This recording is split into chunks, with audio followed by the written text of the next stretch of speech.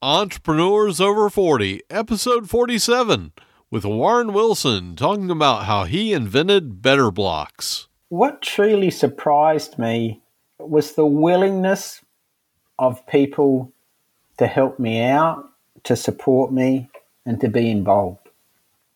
It was truly a humbling experience to think that people thought enough of me, thought enough of my product, that they wanted to be involved in it, that they wanted to put money into it, and that they wanted to make it successful.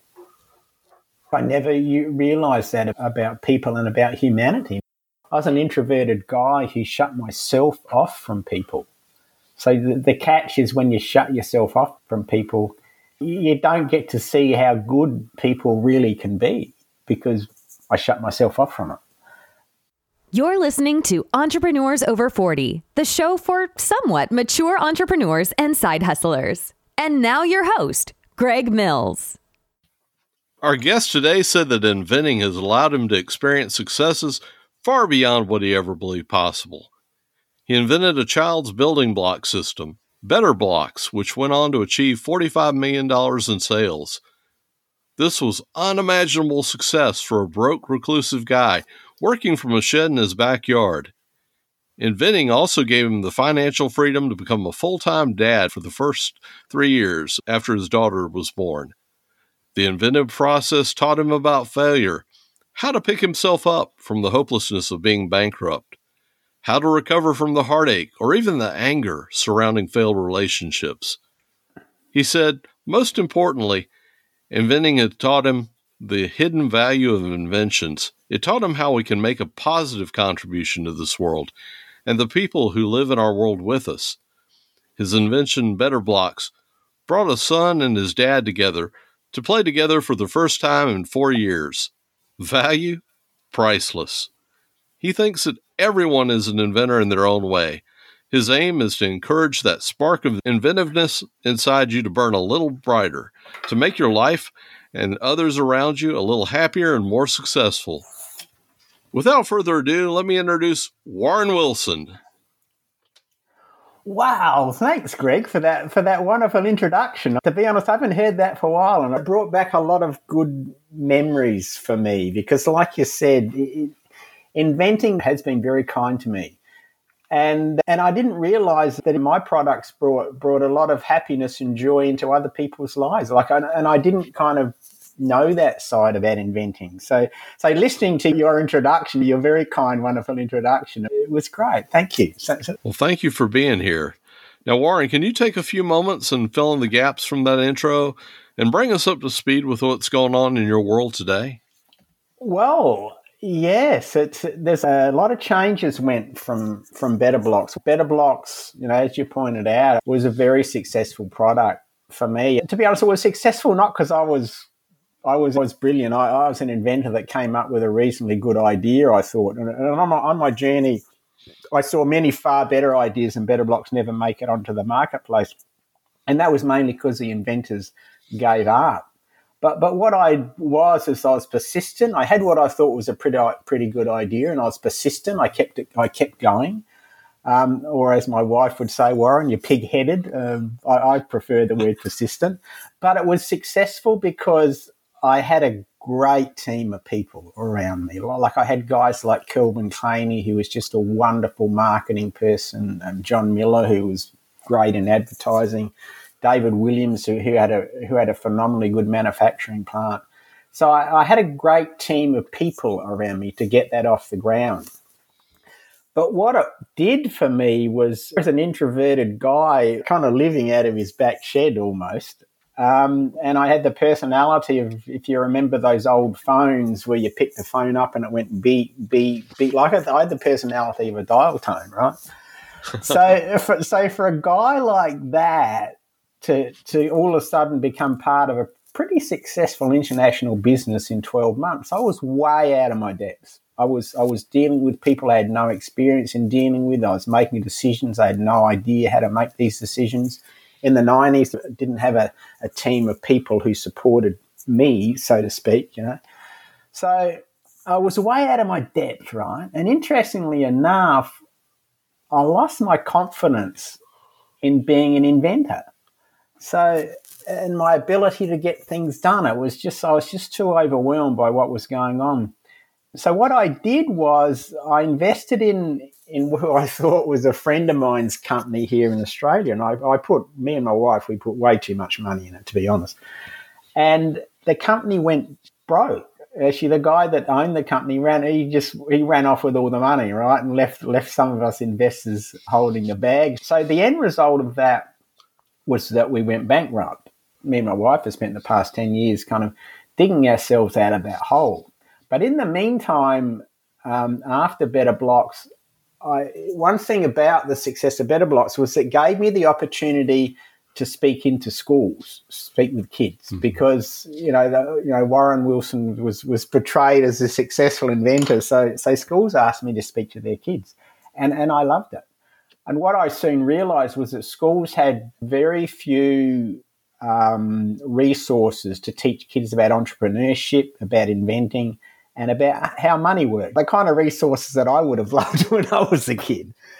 So I started to develop programs and that to help kids out. I've never lost my passion for teaching kids the things that I wish that I knew when I was a kid, because it would have made my life a bit easier.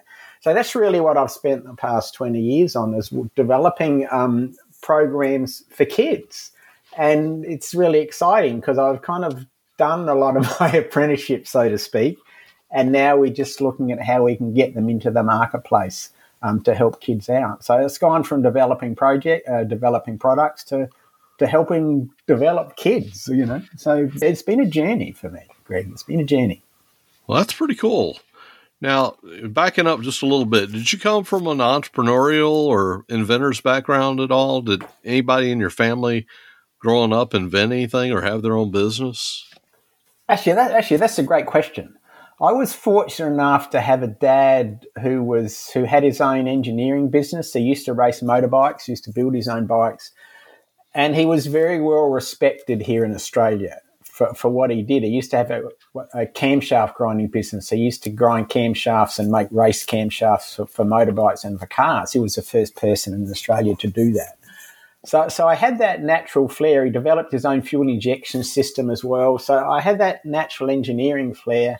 And my mum was a dressmaker. And again, she was quite well respected in Australia. She made dresses and that for some very high profile people here in Australia at the time. So I had that inventive flair. But what happened was, but my mum and dad were also sole business people. So they worked very hard. They had 4 kids. They worked very hard. So there were some things that I definitely great things I learned from them about persistence and about other people and being creative. When it came to setting up a business, I didn't necessarily, the way they did it wasn't necessarily the easier way, to be honest. So it was an interesting title. Plus, my dad had a stroke when I was 9, and he virtually his business closed down, and he was incapacitated. And then my mum passed away when I was 11. So I had this really great childhood, and then it was like it all imploded around my ears. So it provided a teenage life. So my dad was trying to look after me because I was only a young kid, and I was trying to look after my dad. So it turned into a bit of a fiasco, really. The thing that I really regret is I could have done a better job of looking after my dad, of being more respectful for my dad.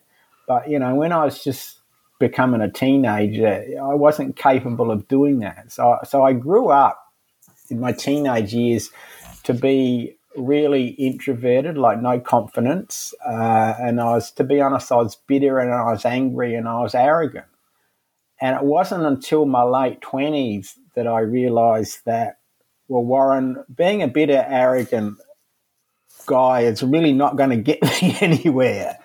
So I started to do a lot of work on myself just to change, just trying to become a better human being. And that's really what I've spent a lot of work on. It was an interesting, different childhood that taught me a lot, but also it was a tough gig for me to go through at the time. Plenty of kids I know have had worse childhoods than me, but that was the way it was, mate. So you're out of school and you're working. What are you doing at that point before you invent Better Blocks, I guess? What am I doing? I love motorbikes and I love motorbike racing. So in my late teens and early 20s, I was involved in motorbike racing. We had some of the quickest bikes, super bikes and speedway bikes here in Australia, and drag racing. We had some really top bikes and some really fast bikes. And I used to ride them occasionally, but to be honest, I was never much of a rider, right? I was far better building engines. That was my creative outlet, I guess. I had a little engineering shop so that I could build bikes for other people and build engines for other people. That was my creative outlet. I met some really wonderful people in motor racing in Australia. That was what I did up until probably my early 20s or before I invented Better Blocks. That's what I did. How did the idea for Better Blocks come about? I developed a toy before that called the Shuffle Bug. It was a toy that kids loved, right? But at the end of the day, it cost me $100,000, that toy, because I knew nothing about business and I made some horrendous mistakes. What it did for me was I was over in Nuremberg in Germany, the Nuremberg Toy Fair. What happened was this was near the end of or trying to get the Shuffle Bug off the ground. And I of course remember there was a guy called Vital Derez who was a friend of mine, a Belgian guy, and we were sitting next to the Lego stand, and in the 90s there was Lego and there was Lego and there was Lego because you couldn't copy it. So, And he said, Warren, you're an inventor. He said, we really need something to compete with Lego. He said, you're an inventor. Why don't you come up with something? And I kind of dismissed it. And I can remember I came back to Adelaide and it was still in the back of my mind. I had the worries of the Shuffle Bug, business not working and all this stuff. But I was driving down one of the main streets of Adelaide past Adelaide Oval, our main sporting arena. And I remember that the idea popped into my head, why not build a building block that moved? And that was how the idea for Better Blocks came about. It all started from someone telling me their problem. Their problem was we need something to compete with Lego. And then it's like it was in the back of my mind and I just was mulling. I was subconsciously mulling over it, Greg. I didn't set out to invent it. I was just subconsciously mulling over it, Yeah, amazing what that subconscious can do when it's unleashed. Absolutely, mate. Absolutely. What was the Shuffle Bug? The Shuffle Bug was a kid's ride-on toy. It's a little bit hard to explain, but it's a triangular seat with a set of handlebars that you used to twist, and it would kind of self-propel. It worked on the action of like a fish. It would self-propel along a fairly flat surface. And kids did, we took it to schools and tested it, and kids loved it. They really loved the toy, but I had no idea about marketing. I thought I did. I had no idea about selling it. I just didn't have it. And some of the people I brought in, it wasn't, they weren't quite the right people. And it just didn't work. From a business, a financial point of view, it was a great product that didn't work. And in the end, I was $100,000 in debt and had to call it quits. So I started off Better Blocks. I was $100,000 behind. So I had a fair incentive to make Better Blocks work, mate. How did you validate the idea, make sure there wasn't anything out there, and then make sure that it was viable? Did you do any testing? I guess I subconsciously validated the idea because those days it was pre-internet days, and I just walked. I'd be in toy shops and I'd see what was on the shelves, and there was nothing on the shelves that would compete with Lego, particularly a block that would move. There are other type of wooden construction, other styles of construction kits, but there was nothing like Better Blocks. And having my little engineering business, I thought, all right, I need to, maybe I need to make some of these blocks. So what I did was I made a really simple injection molding tool to mold plastic. I made up some really simple tools because there was 5 parts in the original kit. So I made up some simple tools that I could mold the blocks So I could mold the blocks. And then, I needed to perfect the clipping system because they clip together Better Blocks clips together like a press stud on a pair of jeans. Because it took me a few months to work out how to clip them together. And in the end, the answer was right under my nose when I was clipping my jeans together one day. I thought, that's how I can clip my blocks together. So I made some samples and I made about 5,000 blocks, and it would take me around about a minute to make every block. And because it was a machine I'd made myself, probably about every second block was a reject. So you can work out how many minutes or how many days it took me to make 5,000 blocks. But once I had some blocks, then I could show kids, and then I could show potential investors, and then I could show potential manufacturers, and I could actually show people what I had and ask them if they wanted to be involved. So that was how I did it. At that point, did you bother with getting a patent or anything? I didn't. Initially, I didn't. No, I was only showing people in Australia, and initially I didn't. But before I went, when I seriously started approaching venture capitalists and was serious about it, I was fortunate enough to know one of the main patent attorneys here in Australia, a guy called Ken Madden, who's since passed on many years ago. But Ken gave me some priceless advice for the not often patent attorneys would give you this. He said, you can apply for a full patent and all the rest of it, and it's probably going to wind up costing you $100,000, and which is money I didn't have. And you don't know if you're going to sell the product. Or he said, what you can do is you can apply for a provisional patent or have a PPA, provisional patent application. And it was, then it only cost me, I think, maybe $50 or $100. It wasn't a great deal of money. But he said what it does is it gives you protection when you go and show people, because you can prove that, well, this is my idea and I've got it before, I've got it. So if people try to copy it, you have some protection on it. And it's a reasonably inexpensive way to do it. So that's what Ken advised me to do, and that's what I did. I applied for a PPA, provisional patent application. So I did that, and it was, most patent attorneys like to lead you down the track of I'm not sure about these days, but they like to lead you down the track of applying for full patents. Whereas Ken said, well, no, I really think this is a really cost-effective way to go. So that was how I did it. I'm going to ask a stupid question, but were you applying to the Australian government for patenting, or were you applying to the U.S., assuming it would be sold there, or how did that work? Actually, that's a great question, Greg. I applied through the Australian, like in the US, you've got the USPTO, the US Patent and Trademark Association. You have the equivalent association government organisation here in Australia. And what you'll find is most of the Western civilised countries have a treaty. So if I apply for a PPA or a patent apply for a PPA in Australia, it automatically gives me protection in all those other countries. Now, when I go ahead and file a patent, I do need to file patents in those other countries, but they kind of recognise it. It's like an association they've got, and that's how it works. So you got your patent now. What do you do next? I got my blocks. I got my patent. What do I do next? That's a very good question, because the easy part's coming up with the idea I found. Well, I like I say to people, I was an inventor. I had some reasonably good ideas, but that was all I was. I wasn't a marketer. I was $100,000 in debt. I didn't have a lot of else going for me.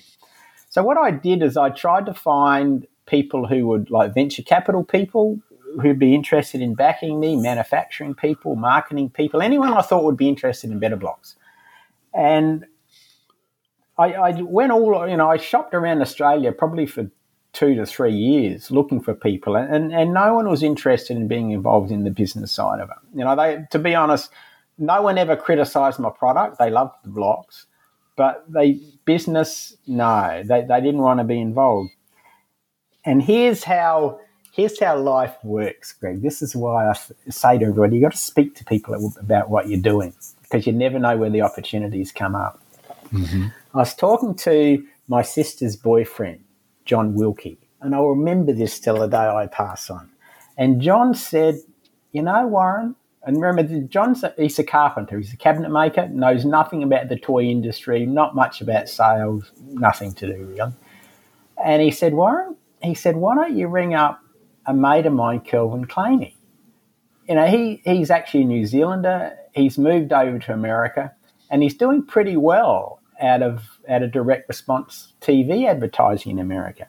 He just may be interested. Right? So that was this offhand comment in a conversation. So John gave me Kelvin's phone number. I rang Kelvin up, and the end result of that offhand comment was a product that went on to have $45 million in sales, and we sold 2 million. Like, we sold 6 billion blocks, 2 million kits. And that's how life works. Like you can't write that sort of stuff in a business plan, or, you know, you just can't write that stuff or predict it. My best character traits weren't really obvious at the time. But if someone had said to me when I was developing Better Blocks, Warren, you know, look, don't worry, mate, because you're going to sell $45 million worth of this stuff and you're going to sell 6 billion blocks, so just keep going, I would have said they were absolutely insane. There was no way I could have brought that into my reality at the time. And yet that's what happened. One of my sayings is that obviously the universe had far greater plans for me than my, than my piddly little plans. You know what I mean? So how did it get manufactured? Well, I was really fortunate with Kelvin because actually, just like a couple of little interesting things that your listeners may be interested in. Like when I went over to see Better Blocks, or to show Kelvin Better Blocks, he was kind of half interested, and you know, he was interested, but he wasn't across the line, if you know what I mean. Mm-hmm. And Kelvin was telling me the story afterwards, was that here's what Kelvin made. This is why Kelvin decided, yep, I'm in Better Blocks. Was his wife, Robin, said to Kelvin, she said, Kelvin, you got to be in this because kids love these blocks and kids will love them. You got to be in it. So it was actually Kelvin's wife that I'm truly thankful for, because she was the one that kind of tipped Kelvin over the line to say yes, not to say he might not have said yes, I don't know. So again, it's one of those serendipitous opportunities that that kind of, you know, you kind of never know how that works. So yeah, I just thought that was another little interesting thing. But yeah, about manufacturing, Kelvin, here's what Kelvin said to me just before I answered the manufacturing. Kelvin said to me, he said, look, Warren, what I'll do is I'll put in $30,000, and for that I'll make a direct response TV commercial. We'll put it up on air, we'll test it, and we'll see how it works. If it works and makes money, we'll do a deal. And if it doesn't work, we'll shake hands and walk away. And that agreement was all done. We came to that agreement. I was having breakfast in Florida with Kelvin, and I remember I was eating grits for breakfast, and I'll never eat grits again. But but I always remember that. But we wrote down a deal on a napkin, and we agreed to a royalty percentage. We agreed to an upfront fee, and I think there might have been one other thing we put on the napkin, and that was it. We shook hands and walked away. So that was how easy that the deal worked. Kelvin had the financial resources to try it out, but fortunately, he'd dealt with some manufacturers in New Zealand before. So Kelvin said, "Look, give David a ring because I think David Williams would be really, he'd be interested in this."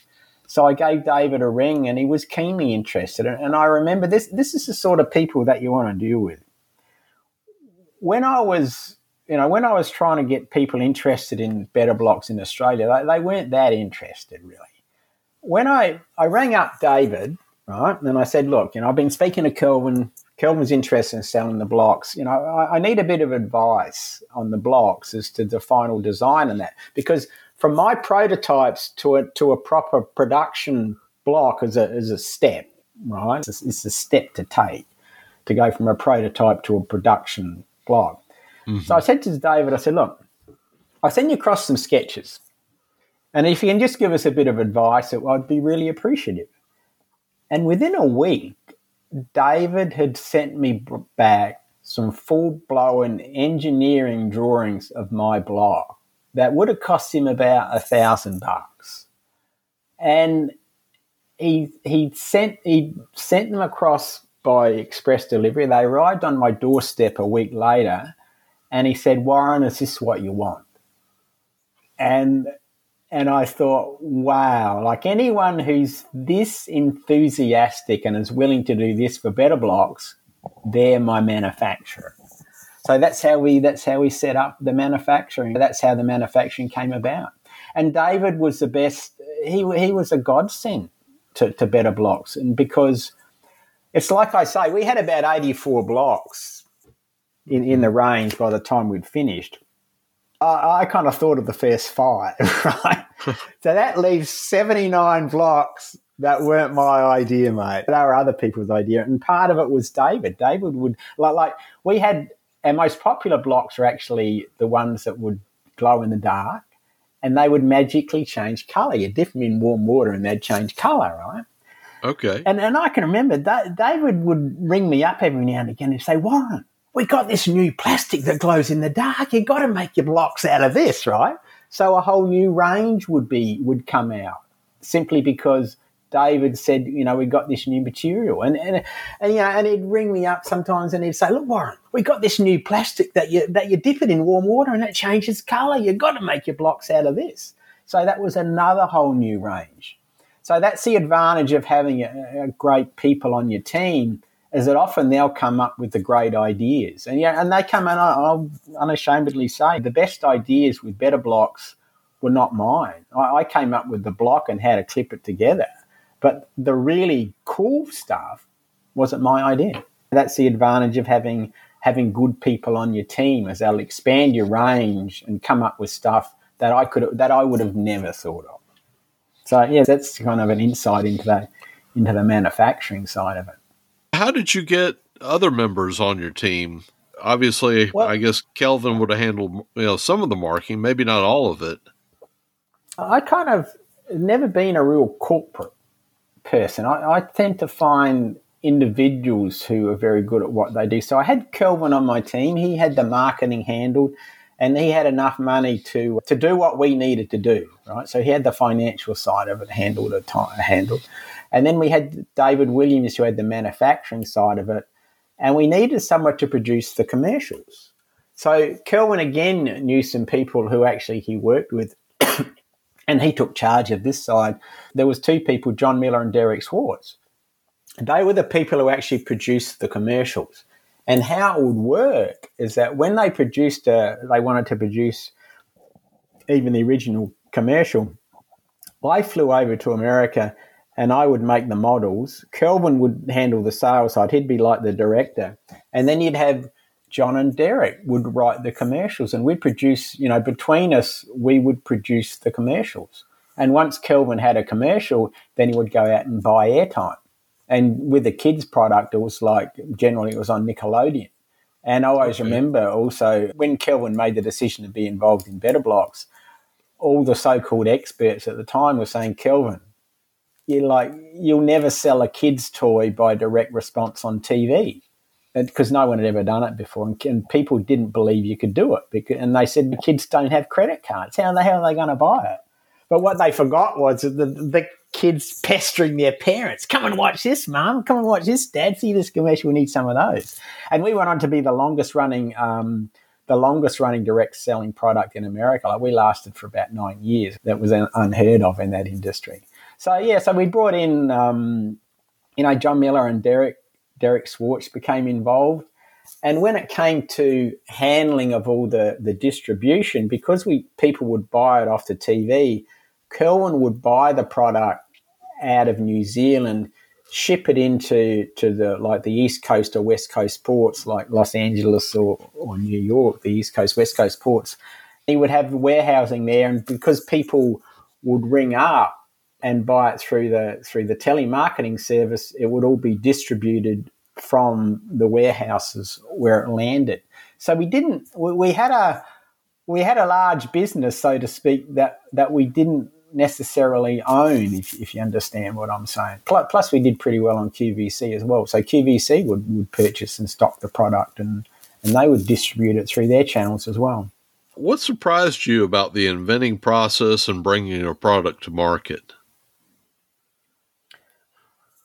Now, thinking about it, what truly surprised me, and I didn't realize it till you asked that question, thank you for that, was the willingness of people to help me out, to support me, and to be involved.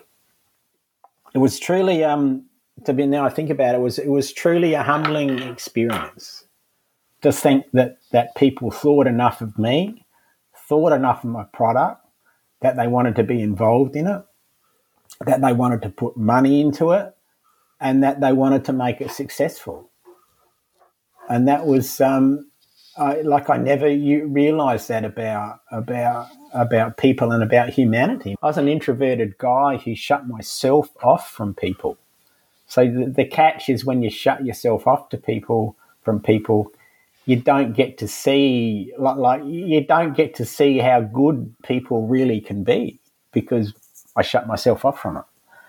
It's like when I went bankrupt. One of the things that I really needed to learn was about humility, because I had this kind of self-righteous arrogance about me, and I'm not saying that I still don't. After being bankrupt, I learned about humility and about being humble, and about that I'm not better than anyone else. I may do some things, may have certain skills that are pretty good and better than some people, but as a human being, I'm not better. We're kind of all much the same. We're just out there giving our life a best shot. So, yeah, it was humility. And, part of when I went bankrupt, I had some friends, some really good friends who were involved in that business too. And they were involved in it because I was involved in it, right? So they had confidence in me. And telling your friends that they'd lost their money was not an easy gig. Like when I knew what was going on, I thought, well, I've got to face all my friends, right? I've got to face them face to face and tell them, because I just couldn't back out of that. And again, it truly amazed me how some of these people are still my friends today, because I thought, they're going to hate me and all the rest, they're going to blame me and all the rest of it, but they didn't. A lot of them respected the fact that I just went and told them face to face what was going on, and apologised for my part of the deal of bringing them into it. It's interesting that the things that we learn and the things that surprise us about people. I think that if we give people the opportunity to shine, often they shine way brighter than I could possibly imagine them to shine. And then it's been the case. And Kelvin became a great friend of mine. He was. I did a licensing deal that I've never heard of anyone else do. It's like Kelvin would pay me my royalty. When he paid David for the goods in New Zealand, he included my royalty in that payment. So I would be paid my royalty before Kelvin even had the goods, let alone sold them and let alone collected any money. Wow. Most people, it's when the person sells the goods, you got to wait 30, 60, 90, 100, whatever it is, right? I was paid before Kelvin was paid. And, and I would go over to America when, because Kelvin said, look, I'll pay for all your expenses and fees to go to America when we produce commercials. Because I had a young daughter at the time and my partner, I would pay for their air trip over there. And Kelvin would pick up all our expenses at his cost. Now, the deal we had with Kelvin was to pick up my expenses. I want to bring my wife and my kids. That's on me, and I pay for the lot, right? That's the way you could read that's the way the contract was set up. But Kelvin never did that. Like when we went to America, he would pick up all our expenses and would be treated like one of the family. So, Kelvin was a phenomenally good guy to me. He was just one of those good human beings. I don't know if I had done a deal with Hasbro or someone, if they would have been quite so generous. I got no idea, but I've never heard of I've never heard of inventors who've licensed out their products being treated like that. Getting more than they bargained for. Mm-hmm. And I can even remember once, right? David Williams, because I used to get on pretty well with David. David rang me up and he said, "Look, Warren," he said, "look, Kelvin hasn't paid us for the goods yet, but he said, I've got some money here and I'll send you across your royalty now." Like, David once paid me before even he was paid. Man, you were doing great there. I was. To think that I was involved with people like that is like I said, it was truly a humbling experience, to think that people would do that for me. I got some wonderful stories wonderful memories about the people. To me, it was never really about the money, and that it was about the people I met. Like you said at the start, being told that story about bringing dad and his son together for the first time in 4 years, like even now it makes me feel emotional. That was a true highlight of Better Blocks for me. When I heard that story, yeah. Can you tell that story for us? Well, I wasn't there, right? I was here in Australia, but Kelvin used to run a competition pretty much every year in Florida for a few years. And it was a competition, and he'd hire one of the community halls. He'd promote it that, kids build your models and bring them in. He had different sections for different types of models. We'd judge all the models, and the best sections, the winners of each section win prizes, win Better Blocks and various kits and different stuff. And it was quite a popular competition. And Kelvin rang me up after this, and he told me the story. And he said, "Warren," he said, "I had this dad come up to me. And he thanked me, really genuinely thanked me for bringing out Better Blocks." And Kelvin's sense, it wasn't just, it just wasn't the normal thanks, mate. He said, there's a little bit more, tell me about it. It seems to be a little bit more than that. And that's when this dad said to him, "Look, it's the first time I've sat down with my son and played with him. And I sat down for half a day to build these models." Wow. And it kind of brought tears to my eyes, and it almost does. It almost does now. But it's those kind of things that you can't predict. You can't write into business plans. You just get out there and do what you do. And it's. But yeah, that story that's the most memorable thing that I've ever got out of Better Blocks. In fact, wow, it made a difference to this family's lives. And to me, It doesn't get better than that.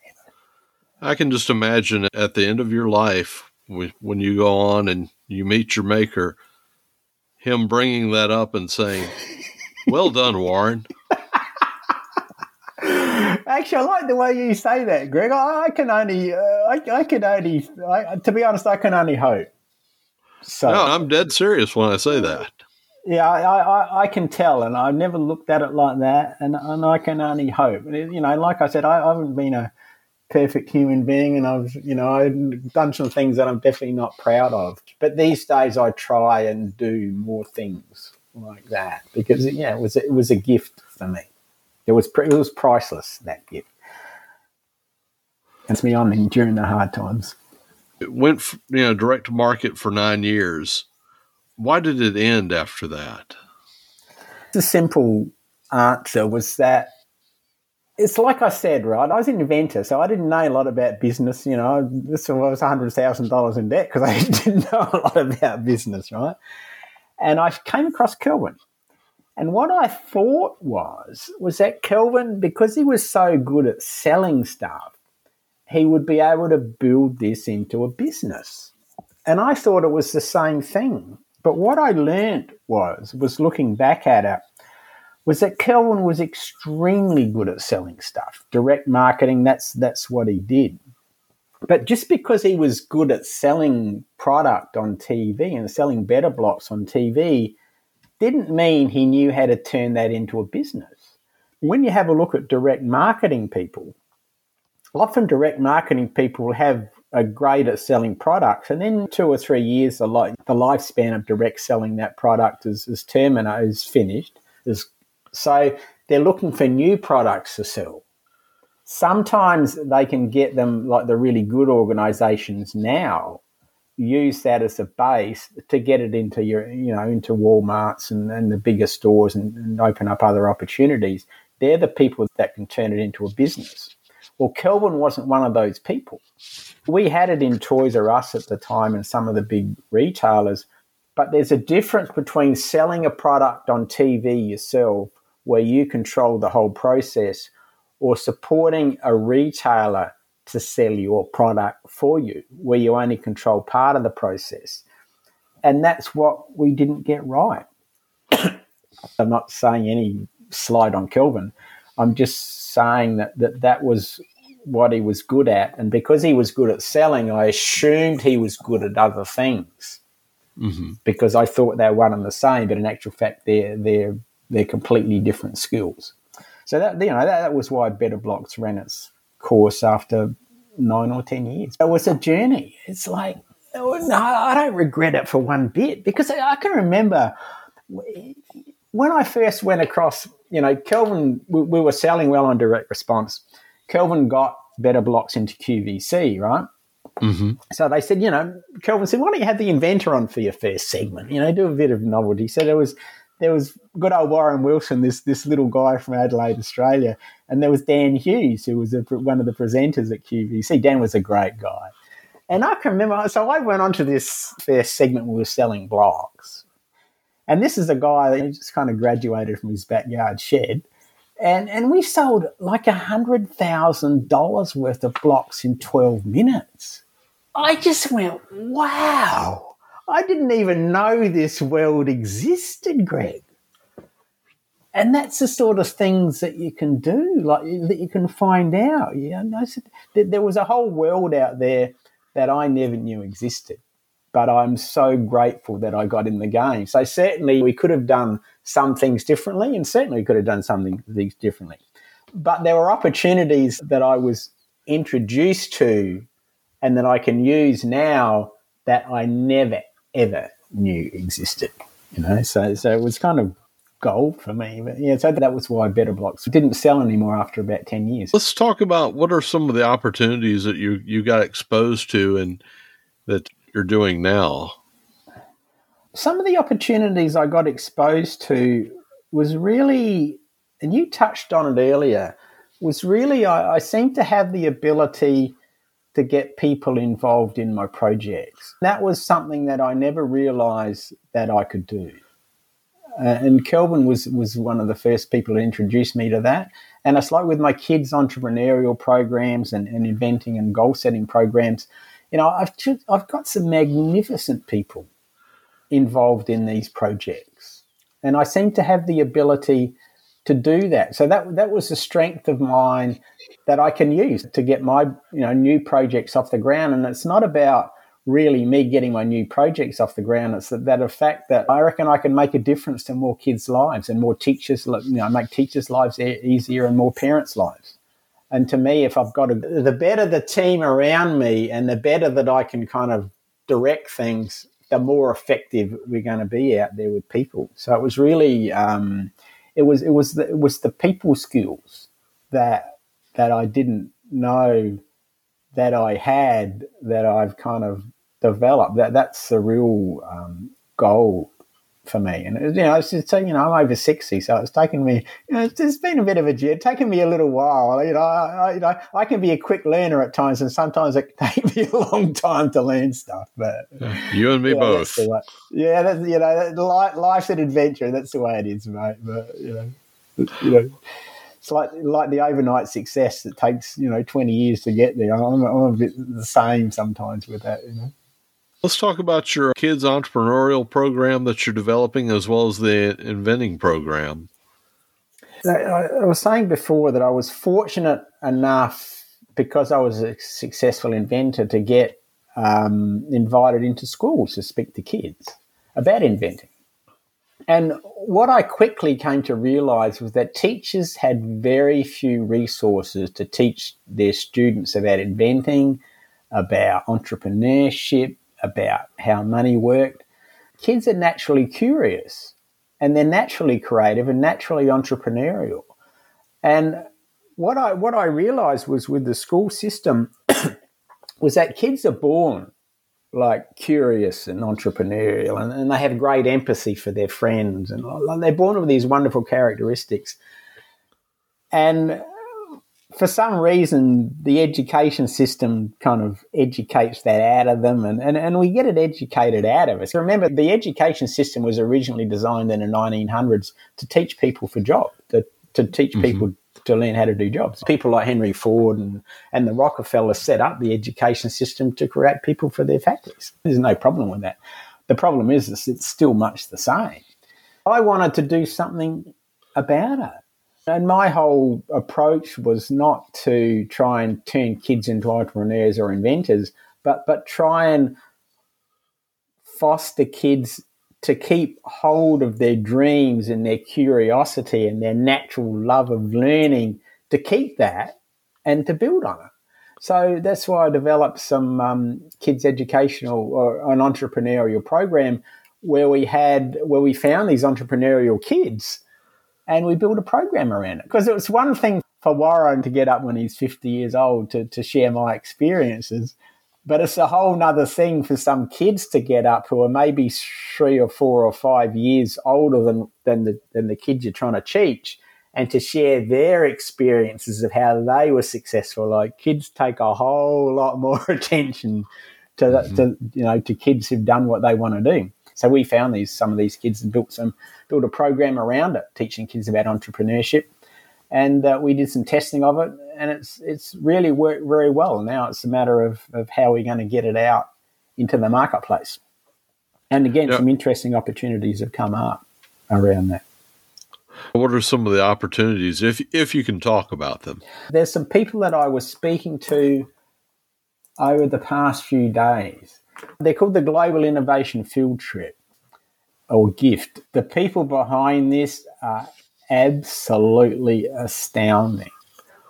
What they do is they run 4 times a year now. They run these, I guess, not necessarily workshops, but they invite people from all around the world, inventors and other kids and that, to share about what they're doing and to share about their ideas, to share about the people who are involved in them.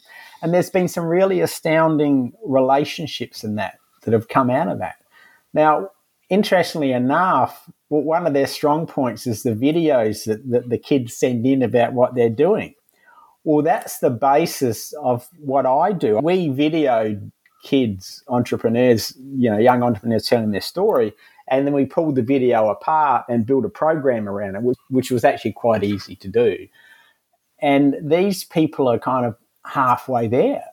So we're looking at how can we work together to make what they do more powerful as a learning tool, more powerful so that parents or teachers or grandparents who want to teach their kids about entrepreneurship, to make a program that they can go to that's really easy for them to use. I got some great partners involved in this project. Like, one of them is a woman called Judith DePrang, who set up a kids mentoring program for an organisation that she was involved with. It was about kids would go into this program. It was a program for underprivileged kids, really. Kids would go through this program, and some would come out the other side, and they'd be like, you can see that they were good leaders. So she set up a mentoring program so that the kids that came out of this program who still wanted to be involved could come back into the program as mentors for younger kids. And, there's nothing more powerful than something like that. So that's the sort of thing we can bring into our entrepreneurial type programs as well. The kids that have really excelled at it, they can come back into what we do, and they can work with other young kids and effectively become teachers. There's plenty of opportunities out there. It's a matter of bringing them all together. And I don't know how it's going to all come together, Greg, because sometimes I delude myself, right? I think I know how it's going to work out, but invariably it never does. It's like John Wilkie. I could have never predicted John Wilkie, right? And my life's like that. One thing I do know is when I get clear on it, the universe tends to support me in totally unexpected ways. So we'll see how that works out. I have a good sense about it, to be honest. Back to the John Wilkie example, if you were to write that into a novel, and people would be criticizing you because it's so unbelievable. Life doesn't work that way. That's true. And also you have other people would be criticizing me because you're telling some guy all about your ideas. Shouldn't you be getting him to sign a non-disclosure agreement first? Or weren't you worried about him ripping you or whatever? And I always go, I tell people all I can, because my thinking is, if you want them to be involved or interested in what you're doing, you need to tell them the whole story. Doesn't work not telling him the whole story. When this guy ran off, with all our money, that was for a whole different reason, and it didn't stop me from trusting people. Because a friend of mine said to me, she said, Warren, if we hadn't have found this guy to run off with our money, we would have found someone else. And I'm a great believer in that. I chose to put my money in this investment because of who I was and where I was at the time. Whereas the Warren Wilson of today would never make that decision. So, we've just got to be responsible for our lives and go, it's a bit of it probably would have been preferred not to happen, but that's the way it was. Let's get ready to wrap this up. Is there anything that I haven't asked or touched on that you'd like to cover? Thank you for the questions you've asked. You've made me think and made me remember times that I'd forgotten about and have insights into myself that I kind of didn't realize. But no, I guess like inventing to me is like anything. You just got to give it your best shot. You don't have to, but to be successful, just have faith in your abilities that you can achieve what you want to achieve. They may not work out exactly how you want them to work out, but they also may work out better. Just that having that belief in our abilities to make our dreams come true and to share our dream. It takes a lot of courage to share your dreams. Mm-hmm. And being an inventor, even these days, there's people that I'll talk about what I'm doing with, and there's people that I really won't bring it up with because I know that, the reaction I'm going to get is probably not going to be that supportive. But have the courage to share your dreams with people, because you never know how they may help you make them come true. It's like, like me with John Wilkie and QVC and all those things. They all happened because I had the courage to share my inner dreams and my inner desires with people. My experience is people often are above my expectations of them. And that's a really cool thing, really cool thing. So what piece of software or app do you find indispensable helping you today, either in the inventing process or or helping with your, developing your programs for entrepreneurial or kids inventing? Well, actually, I must admit, I smile at myself, right? I love tech, right? But the thing is, I'm not a real app tech person. And the apps that I find in my inventing are actually things like LinkedIn, because LinkedIn is a great way of connecting with people. It's a phenomenally good way. So things like that work for me. But see, I'm a bit of the older generation, and what I do is whiteboards. Mm-hmm. I have 5 whiteboards in my space, and if you could see my space now, you'd see them. And that's how I manage all my projects, from whiteboards. And part of it is because on a whiteboard, you can only fit so much. So what it does for me is that it focuses me to get the important things. And the important things are there so that when I want more details, then I can go into my spreadsheets or Word docs or folders to find it. So, yeah, I'm probably, when it comes to using tech for inventors, I'm probably not the best person to speak to. But, yeah, whiteboards for me. And as far as meeting people, LinkedIn is a medium, is what I use to meet people. And there's probably something, too, about the physical act of writing helps reinforce something. Actually, there is. And that's a good point. Not many people I've heard say that. It is, for me, when I'm doing starting a new project or something, I write. because there's something about the thinking and the writing and that whole process that gels it all in for me. And it's like writing is an extension of my creativity, and that's how I do it. And on whiteboards, I get a lot of pleasure about writing on my whiteboards and, what colour am I going to write this in, kind of thing. And my wife's an artist, and she kind of shudders at some of the colours that I choose, but my whiteboards are for me. But yeah, there is. It's just something about the process that for me is part of the creative, because I was a person who learns by making things. That was the great thing about having an engineering workshop. I could make stuff, and that's how I learned. And whiteboards and writing is just an extension of that. Okay. What's the best way for our listeners to check you out and get in touch with you, Warren? Best way is I got a website, warrenwilsoninventor.com. If you want to go and send me some messages or that through there, I'll be more than happy to accept, or through LinkedIn. I got a profile on LinkedIn. Just look up Warren Wilson on LinkedIn. I think you'll see Warren Wilson, and you'll get to know which is probably the one with me. There's very few of us in Australia, so Warren Wilson in Australia. Please join through LinkedIn. I love connecting with people through LinkedIn. And also, I just remembered I actually wrote a couple of books called How to Think Like an Inventor is one of them, and another one is about all the obstacles that inventors face and my challenges. They're really books about my journey with Better Blocks. I wrote them a while ago. So if anyone is interested, you can go to Amazon and have a look there for Warren Wilson, How to Think Like an Inventor, and see if anything there interests you. So yeah, I thought I normally forget to give my books a bit of a subtle plug, Greg. So I hope you don't mind me taking the opportunity. But the books were written. Not at all.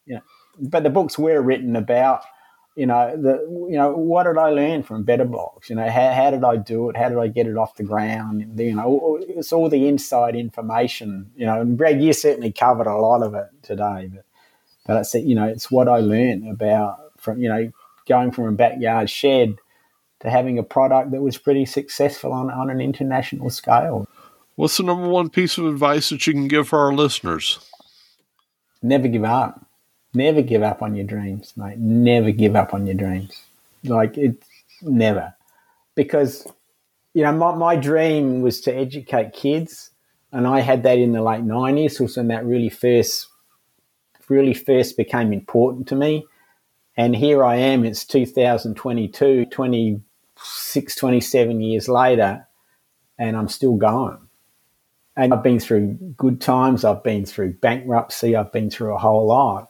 But I'm still going because it's important to me. So never, ever give up on your dreams. Ever. Oh. Well, that's a wrap. Thank you, Warren, for being a guest on Entrepreneurs Over 40. Thanks, Greg. It's been an absolute delight. If you'd like to leave feedback on this episode or suggest a guest, you can reach me at eo40show@gmail.com. That's eo40show@gmail.com. Don't forget to subscribe in your favorite podcast app so that you don't miss it or any other episodes. Thank you for listening to Entrepreneurs Over 40. Check us out at entrepreneursover40.com. If you've enjoyed this podcast, please leave us a review on Apple Podcasts, Google Podcasts, or your favorite podcast directory.